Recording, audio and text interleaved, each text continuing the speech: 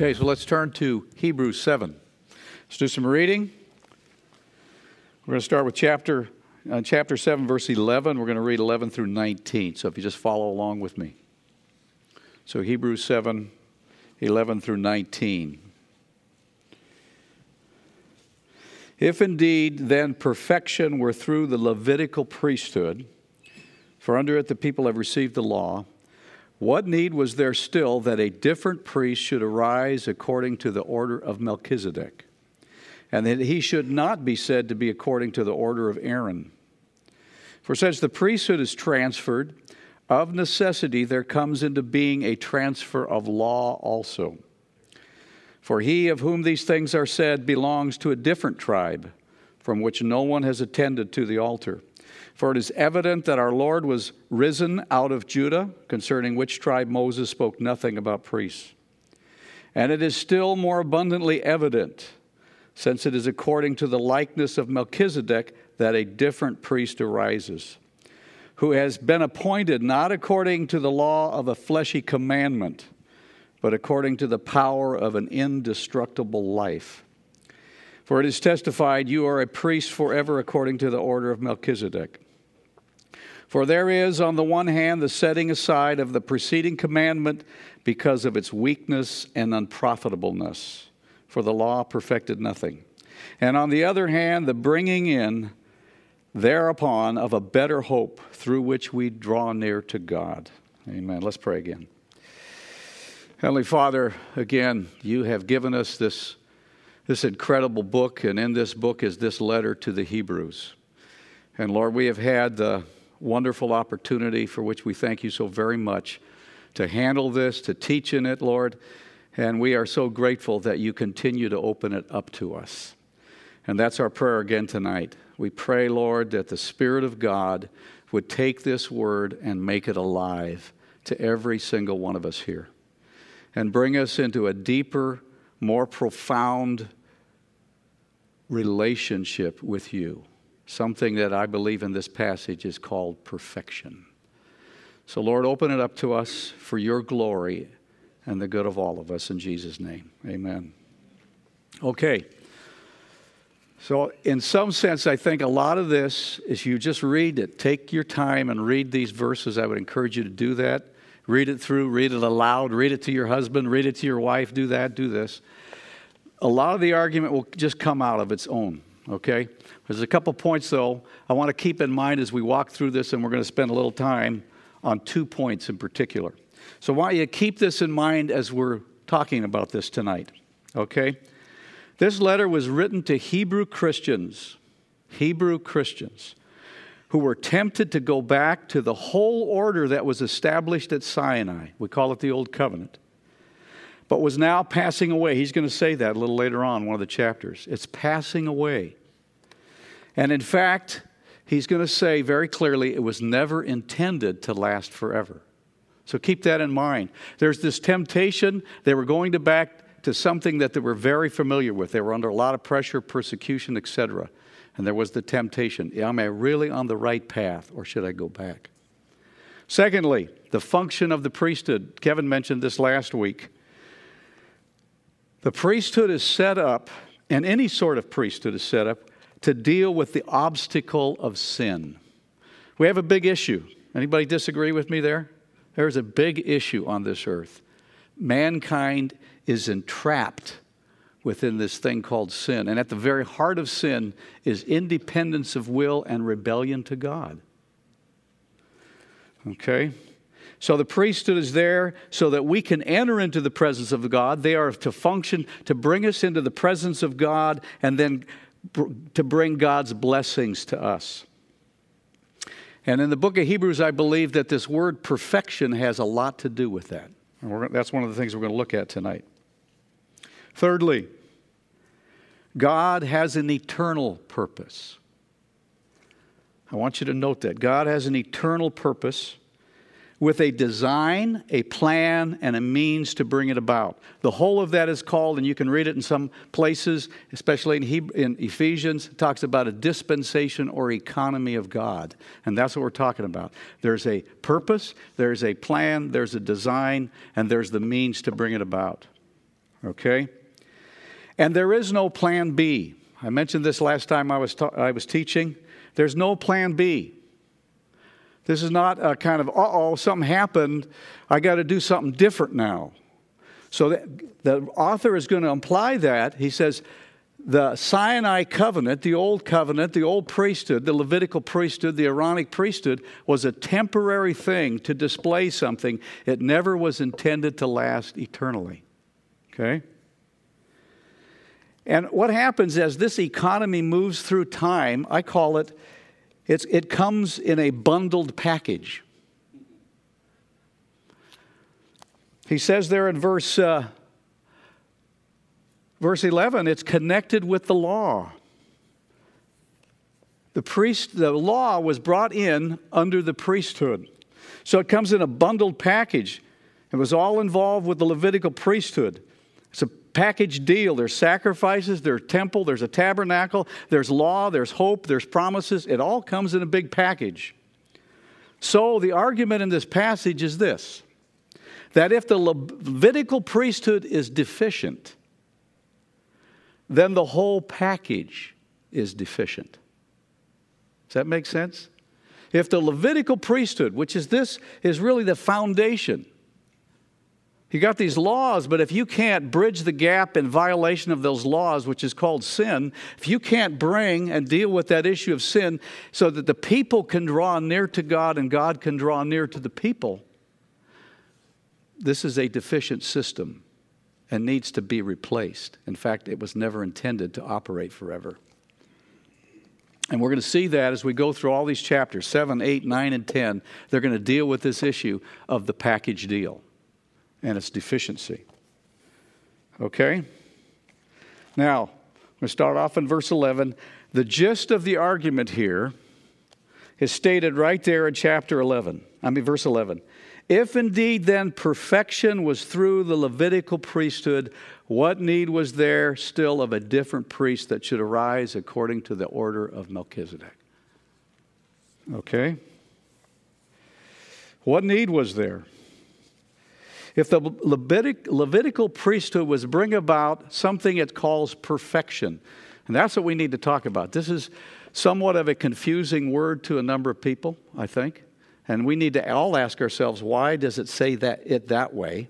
Okay. But what it's saying is God, if the Levitical priesthood was ever able to do that job, to bring in perfection, there would be no need. But in Psalm 110, let's go there for a minute. Psalm 110, David, by the inspiration of the Holy Spirit, wrote this magnificent psalm. This psalm, the whole of this psalm is the most quoted passages from the Old Testament in the New. There are more quotes from this psalm than any other section of the Old Testament in the New Testament, okay? The Lord himself addressed the first verse. The Lord said to my Lord, sit at my right hand until I make your enemies your footstool. And he asked if you remember, the Sadducees and Pharisees and those guys, he said, well, if the Messiah is David's son, how come in this psalm he calls him his Lord? Whose son is he? A confusing question they didn't know the answer to.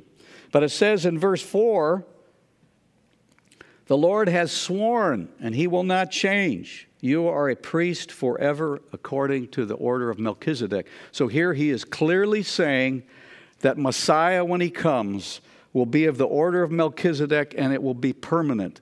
And it was sworn with an oath. And I'll tell you what, God never violates a single oath. Once he has sworn an oath, he never goes back on his word. Okay? So the argument in this passage, it's clear, I think, if you walk through it again.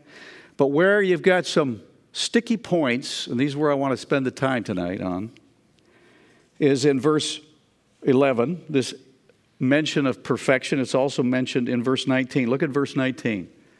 This is quite a statement. First part of it, in my translation, they put it in parentheses. He says, the law perfected nothing. He calls it in the preceding verse, weak and unprofitable. Some of the other translations say, useless. What good is it? If it can't bring us to perfection, what use is it? It's like I said last week, it's a diagnostic tool. You take your car into the the place where they fix it up. He hooks up the diagnostic tool. He starts it up, gets it all revving up. He assesses it, and he says, sure enough, it needs a lot of work. See you later. What kind of deal would that be? Anybody do that?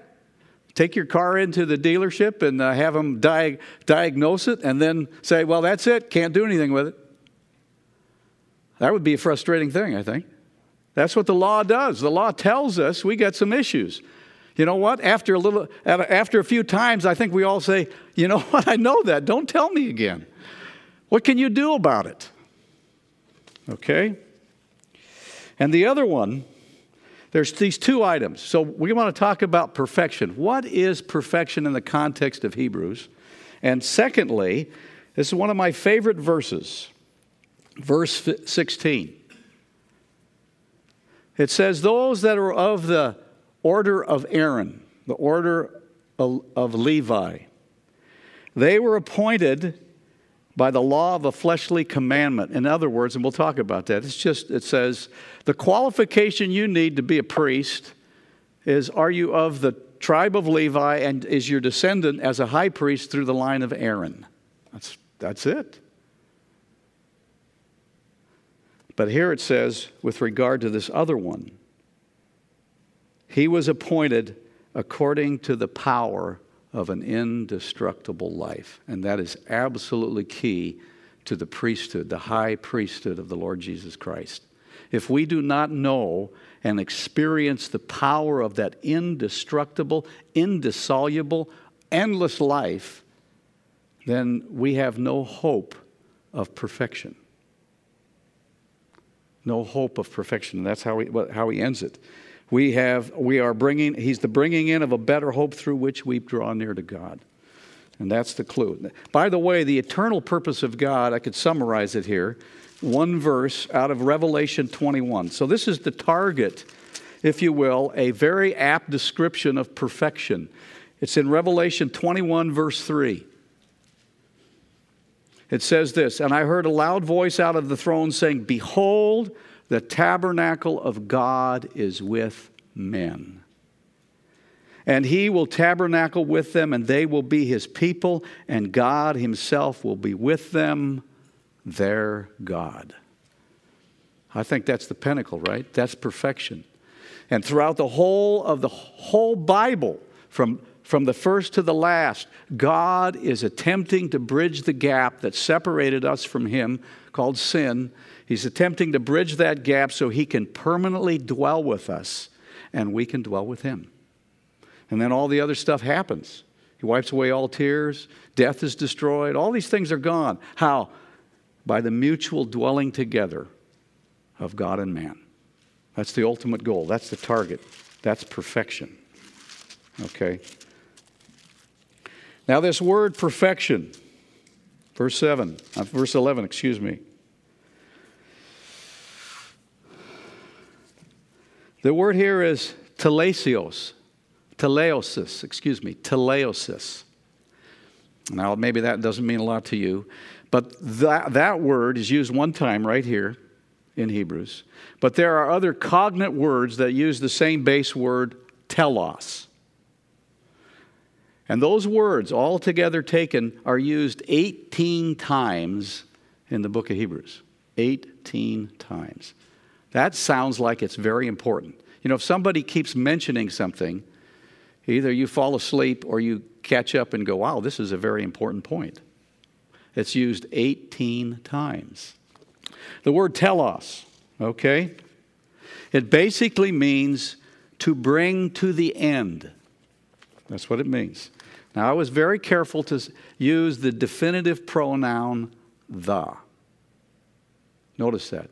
It's not to bring to an end, it's to bring to the end.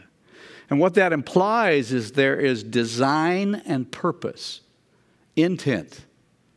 There is an intended end, okay? It means to bring to completion, to bring to maturity, We talked about this. We even were looking at it in chapter 5, at the end of chapter 5. The author is saying, you guys are a bunch of children, and you're not perfect. And it uses one of these cognitive words here for perfection. It means you're not full grown. And what a sad thing it is, and here he was saying it was a sad thing, that you guys have been around for so long and you're still drinking milk. Now, if you invited me over to your house for dinner and you served me milk, I tell you what, I wouldn't know where you were. You weren't somewhere you should be. If what you serve is milk, right? Come over and, for a barbecue, you should be serving me some steak or something. That's what I'm thinking. So here's these words 18 times. And like so many concepts in the book of Hebrews, they address the current state, a reality today, and a future state. Okay? So there's perfection now, but there's a perfection that we are going towards, and we're not there yet. We're not there yet. In case you haven't noticed, I was noticing today, this thing is still giving me problems. Every day, this thing gives me problems. I'm not there yet, right? How about your hips? How about your teeth? No, I'm just joking, but... Okay. And if you'd like to go through all these words, I can give you the list. We're not going to take the time tonight. They stretch from chapter 3. There's fulfillment 3, 6, and 14. Chapter 6, verse 8 and 11. There's the one, the teleu, okay? And this is the one we're going to focus on a little bit more tonight, where it says that Jesus, as the author of our salvation, was made perfect through sufferings. And it mentions that again and again, right? Mentions in chapter 2, chapter 5, at the end of this chapter, verse 28. For the law establishes men as high priests who have weakness, but the word of an oath, which was after the law, established the Son made perfect forever. Okay. So I believe that the word that's used in verse 11, perfection here, is critical for us to understand what's being talked about in this verse. What is it that the Levitical priesthood, and therefore the law and the whole package deal, is not able to do, and why? Why? Okay? So here, this word, as used, it's only used again one time. It is teleosis, okay? It means the act or process of consummating, to bringing to an end, to the end. It's the act, not the focus on the thing itself. It's the act. It says what makes it perfect. And so with that reference, I believe it can be referring to two things. The priesthood itself is not perfect. The priesthood itself is not perfect. I want to read a quote here out of one of the commentaries I was reading.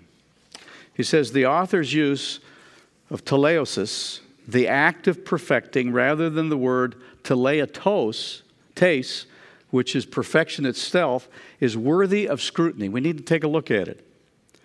And then he says, if the use of the term parallels its usage in the Old Testament, and it does, this word is only used twice in the New Testament. It's used 12 times in the Old Testament, in the Septuagint, the Greek version of the Old Testament.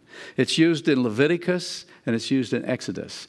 And it's used to describe, okay, the context is the consecration of the high priest.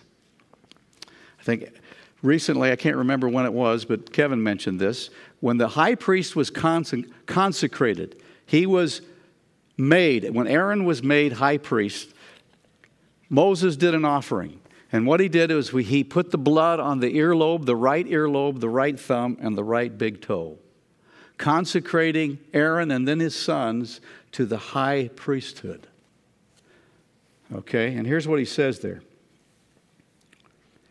If that's what it refers to, and I believe it is, it's kind of like we were talking about last time in chapters 3, 4, 5, and 6, the author has in mind very much Numbers 13 and 14. He is looking at that, he's referring back to that.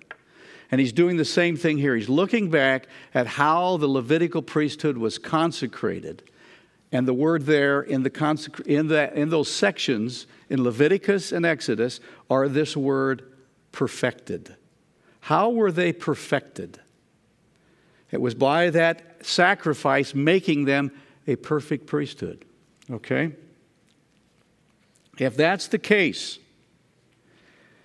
the external ceremonies of animal sacrifice and the placing of the blood upon the priest for consecration merely symbolized transformation, perfection, but was in fact powerless to bring it about. Let me read that again.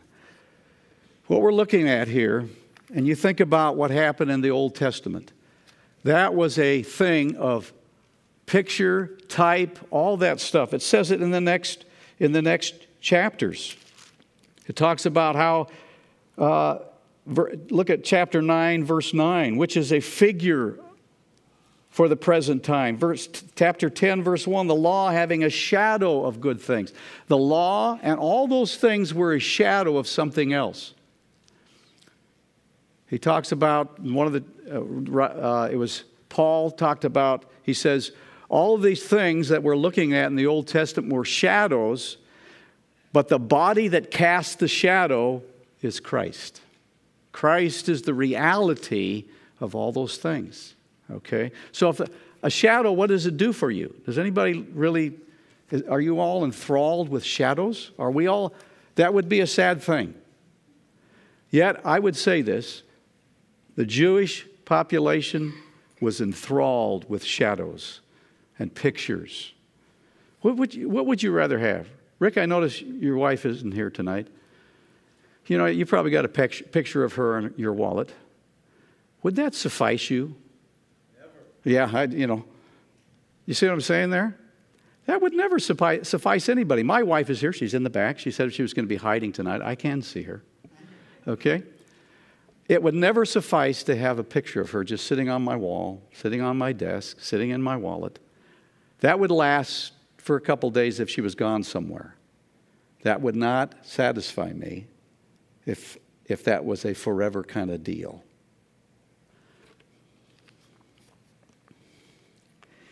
So, the priesthood of Levi, of Aaron, was a picture, a shadow. It was shadowed, it was pictured through ceremony, through this elaborate ceremony, through these things that they did. But it was in fact, and he says this here very clearly, it was powerless to bring perfection about.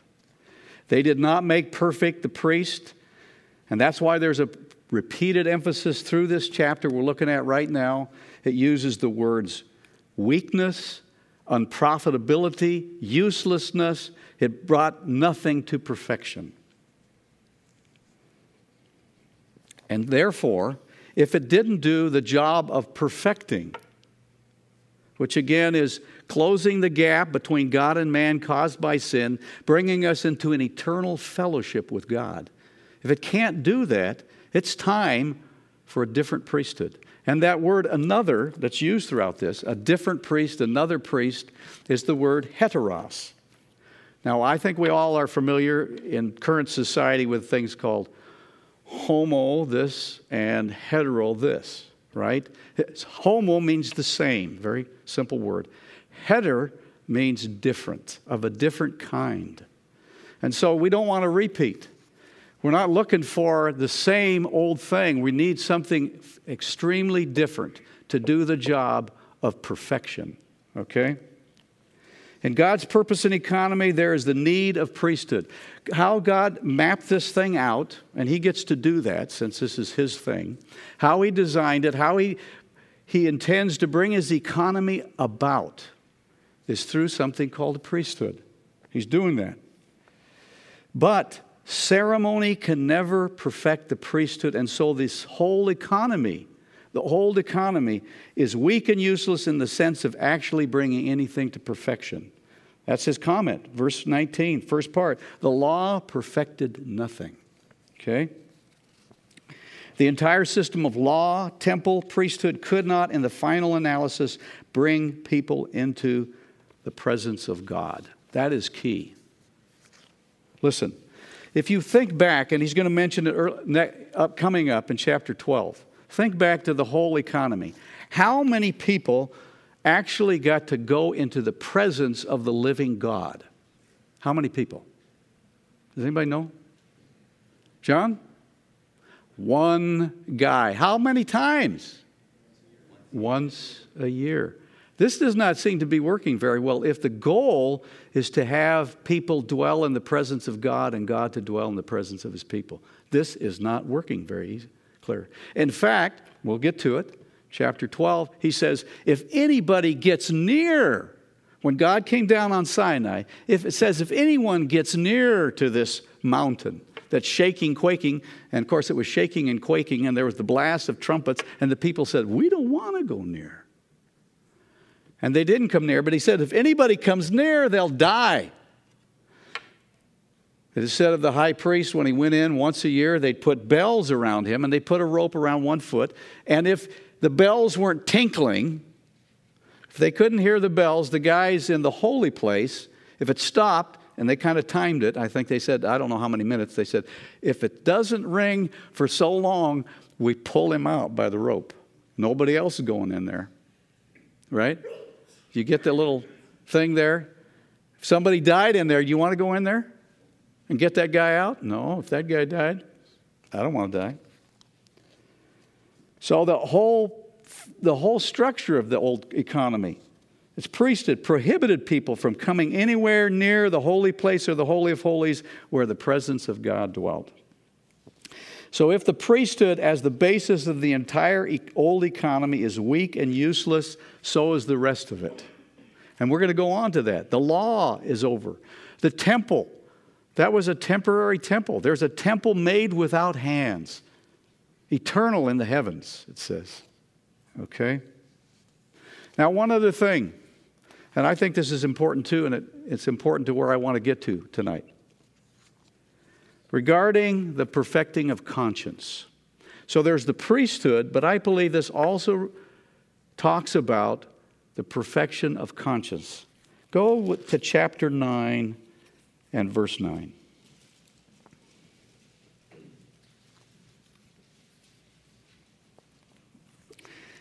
He's talking about the Holy Spirit making clear in verse 8 the way into the Holy of Holies not yet been manifested while the first tabernacle has its standing. And there he says, which is a figure for the present time. According to this tabernacle, both gifts and sacrifices are offered, listen, which are unable to perfect as to conscience him who worships. Again, when you reflect upon what happened at Sinai, when it happened every year, when the high priest went in for that atonement for the people of Israel, okay, it was not a happy, pleasant thing. It was a fearful thing because they were not certain how it would turn out. You know, many, many times in the Old Testament, people saw the wrath of God. It is fearful. He says in this book, it is a fearful thing to fall into the hands of the living God. And if it were not for this perfect work done by the new high priest, the high priest according to the order of Melchizedek, we would also live in that manner. We would. I would not want to go to God. I mean, I would go to God if there was an emergency, but I wouldn't be happy to go to him. I wouldn't be ecstatic to go to him.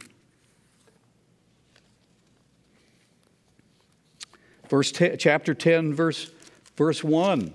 It says here, for the law having a shadow of good things to come, not the image itself of the things, can never by the same sacrifices year by year, which they offer continually, perfect, and it implies here, as to conscience, those who draw near. You know, again and again throughout this whole section, it's exhorting us to draw near. That's why there's a continual exhortation to come forward. Today, we can come forward to the living God with a conscience pure, a pure conscience.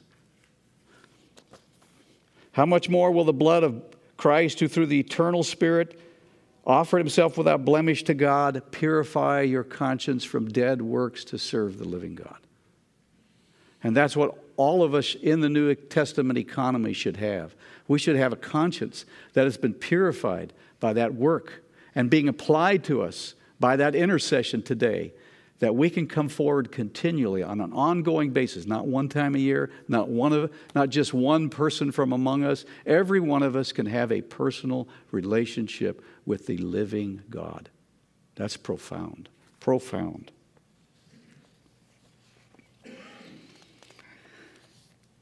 So, how does effectively the new priesthood, this high priest according to the order of Melchizedek, what makes it different from the Levitical priesthood? What separates it? There's a lot of hints in this chapter here, in these verses. And I think it's on one thing. And I think the key is verse 16.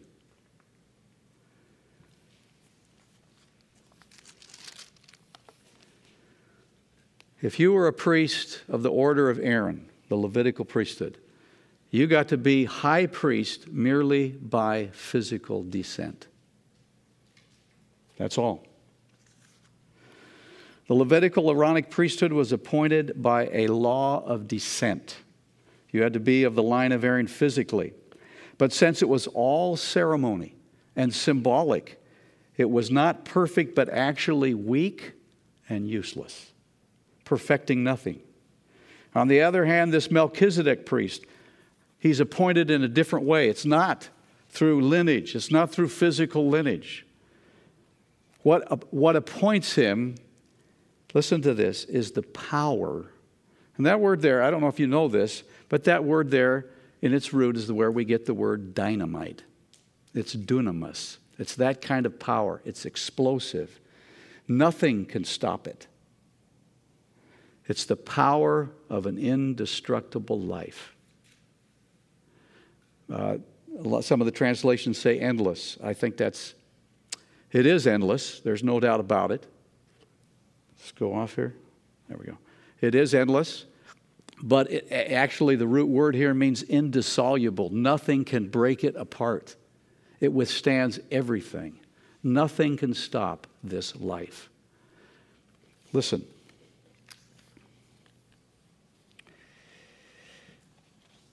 Again, I'm reading from a commentary, but it says, a legal requirement established the successors of Aaron. This legal requirement could not guarantee that the individuals were morally worthy of assuming the office. How morally worthy was the high priest when the Lord Jesus was killed? Was he a worthy guy? That guy, whoa, he's evil. He's wicked.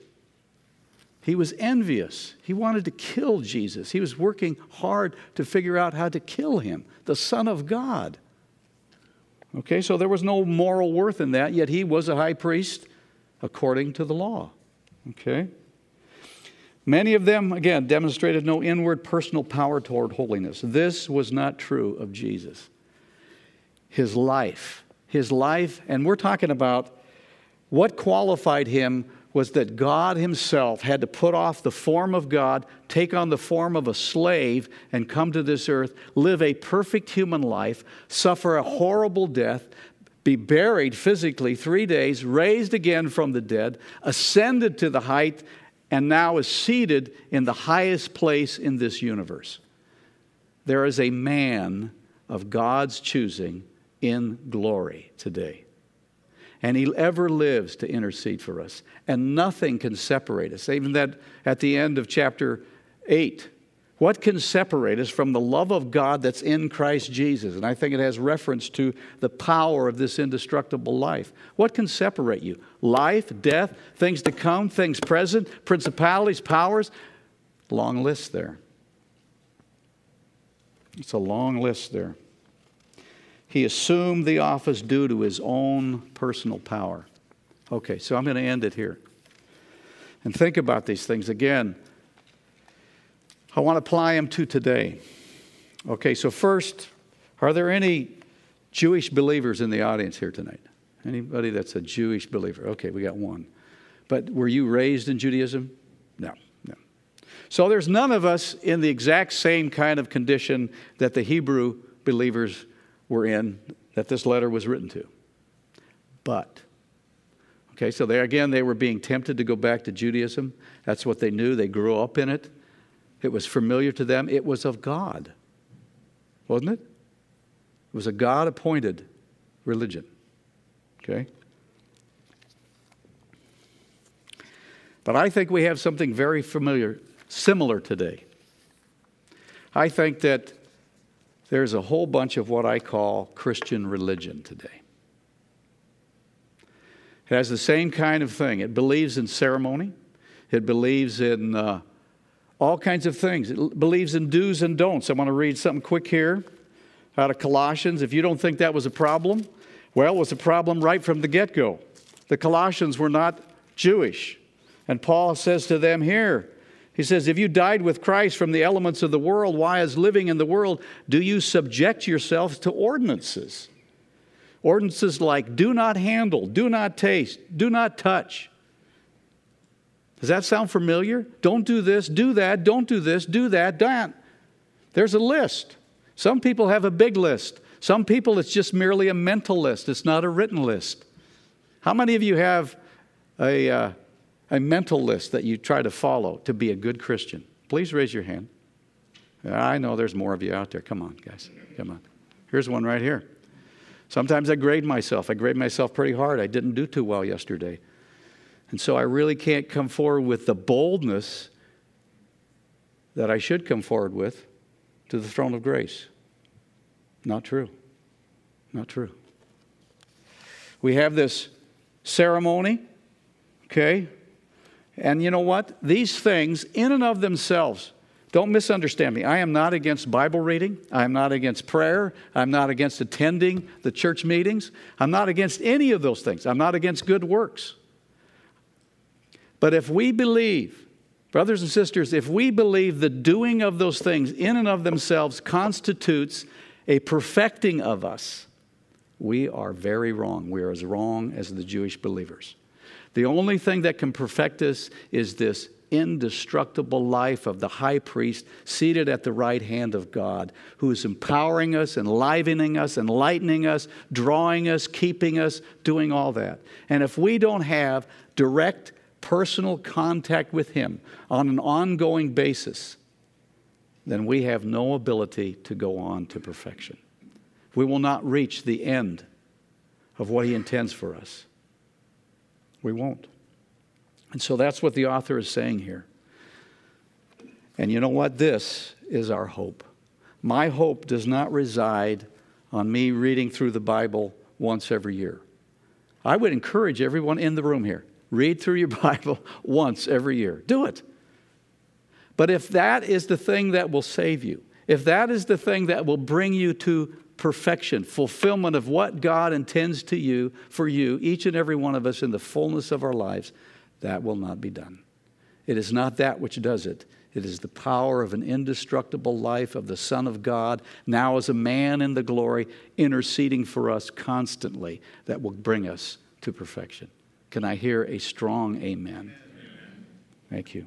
Let's pray. Father, again, I really plead with you to open up our eyes to these things. The enemy is here. He loves to veil us. He loves to confuse us. He loves to get us off track. But Lord, you have given us your written word, and you've given us your Spirit, and you are there interceding for us even right now. That we would understand these things and truly lay hold of them. Every one of us would know what it is like with boldness to come before the throne of grace and find mercy and find grace for help in time of need. And so, Lord, I pray for that. I pray for every single one of us again. And tonight, Lord, we would come again with all the prayers that are in this room. We'd come to you knowing that you are our great high priest, and we would make known our requests in confidence and boldness, not in rashness, but with boldness because of who you are and what you have done. So we thank you, Lord. All the glory to you.